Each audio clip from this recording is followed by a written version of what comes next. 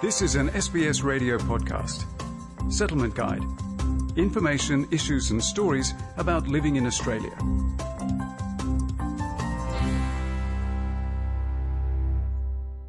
Lunar New Year, or Spring Festival, is an entrenched part of Australian culture. Sydney's version, for example, is said to be the largest celebration of its type outside Asia. What are its origins and how is it celebrated in Australia? This year, Lunar New Year Day will be on February 1st. 2022 is the Year of the Tiger. Dr. Pan Wong is a senior lecturer in Chinese and Asian Studies at the University of New South Wales. The Spring Festival lasts for 15 days until the Lantern Festival. Dr. Wong explains the lunar calendar. Lunar New Year is the beginning of a lunar calendar year based on the cycles of the moon. It can be also called the Chinese New Year or Spring Festival. It's celebrated in China and other East Asian countries like Korea, Vietnam, Japan, and among Chinese diasporas in many other countries like Australia.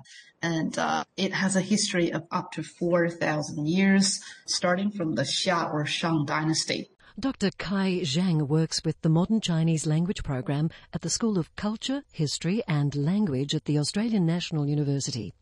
She says Lunar New Year celebrations in Australia are a great opportunity for people from all over the world to learn about Chinese, Southeastern and Eastern Asian cultures at large. It is a cultural event of long history and of very rich symbolic meaning embedded in it. It is very important for Chinese Australians and other Australians who's from Korea or other countries originally in southeastern and eastern part of Asia. People outside of the Chinese culture or the Eastern Asian culture, by celebrating Chinese New Year or Lunar New Year, can get to know more about Chinese culture, about Korean culture, about all these different groups of people originally from Eastern Asia and Southeastern part of Asia. The Lantern Festival is held on the 15th day of the lunar year, explains Dr. Kai Zhang. It's called the Lanterns Festival because there is this tradition. Every family would make this little lantern for their children and they would literally lit up the lanterns outside their doors. And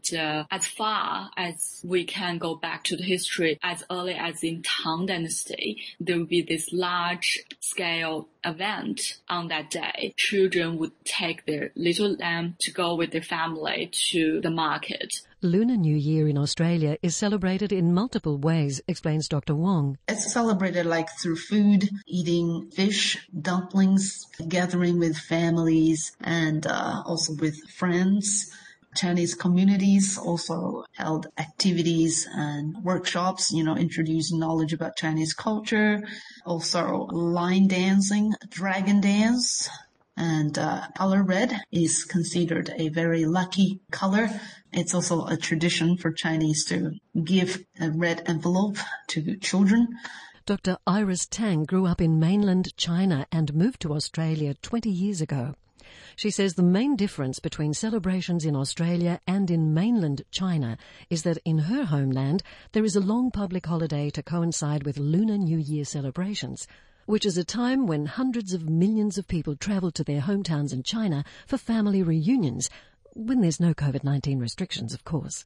According to Dr. Tang, food is an important part of the Lunar New Year celebrations in Australia, as it is in China. Personally, I celebrate it with my family and friends here in Canberra by preparing loads and loads of food, and we sit around the table and make hundreds of dumplings from New Year's Eve, and whenever I take time, I make more than one meal and I store them in the freezer for later, and you can eat them whenever, during the whole New Year celebration. Often lasts for about 15 days until the Lantern Festival, which falls on the 15th day of Lunar New Year. Although modern-day China uses the Gregorian calendar, the traditional Chinese calendar governs holidays such as the Chinese New Year and Lantern Festival in both China and in overseas Chinese communities. Although modern-day China uses the Gregorian calendar, the traditional Chinese calendar is also widely used both in China and among overseas Chinese, as it specifies traditional holidays such as the Lunar Chinese New Year, the Lantern Festival and the Xingming Festival, also known as Tomb Sweeping Day. It also gives the traditional Chinese nomenclature of dates within a year, which people use for selecting auspicious days for weddings, funerals, moving or starting a business, explains Dr. Pan Wong. The Chinese traditional calendar is lunar solar. It's formed on the movement of the moon and the sun. So it takes into account both the moon's orbit around the earth and the earth's orbit around the sun. So in this calendar, the start of the month is determined by the phase of the moon. So as in most lunar calendars, months are either 29 or 30 days long. And the start of the year is determined by the solar year. Variations of the traditional Chinese calendar can be found all over East Asia. Each year, Lunar New Year's Day can fall in January or in February, says Pan Wong. It is in between end of January to mid-February, this range. So this year happens to be in February. So whichever month, the first lunar month, is the beginning of spring, and the spring festival is held on that particular day.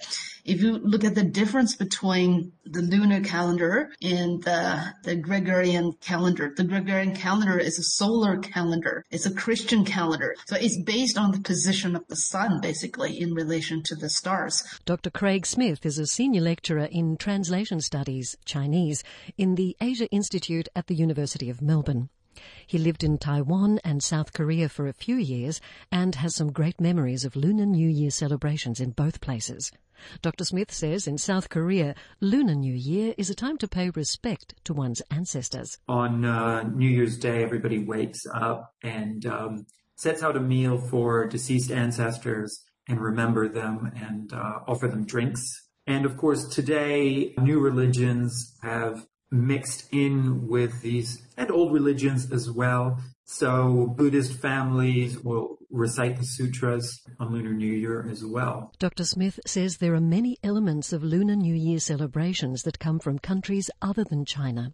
For example, this is the case with lion dancing that is traditionally displayed during Lunar New Year parades. When academics look at this lion dance tradition, they actually look back to thousands of years ago. And we've long known that a lot of traditions, religions, music, arts came into China from what we would now call West or Central Asian countries, especially along the famous Silk Road. And it's very likely that this tradition has some of its roots outside of China. A lot of people have connected it to Persian traditions based on linguistic and historical analyses. A Chinese zodiac year begins and ends on Lunar New Year. Each year in the repeating zodiac cycle of 12 years is represented by a zodiac animal, each with its own reputed attributes. In order, they are the rat, ox, tiger, rabbit, dragon, snake, horse, goat, monkey, rooster, dog, and pig.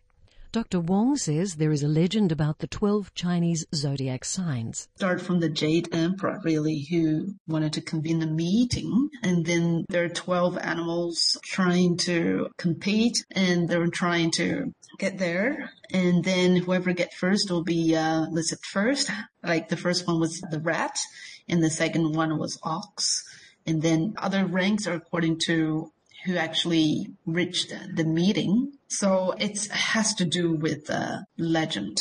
Dr. Wong says the tiger symbolizes strength and getting things under control, a needed shift for the globe as humanity grapples with the COVID-19 pandemic. Tiger represents leadership, authority, and power and strength. We need to acquire the power and strength of tiger, especially after the pandemic. Things are still unpredictable, speaking of the pandemic at this stage. We've been gone through so many waves of the pandemic in different countries. And if we can get things in control, like tiger, be brave, face that, to live with the pandemic, to be able to cope with that and strengthen our immunity, strengthen ourselves. This was an SBS radio podcast. For more Settlement Guide stories, visit sbs.com.au/radio.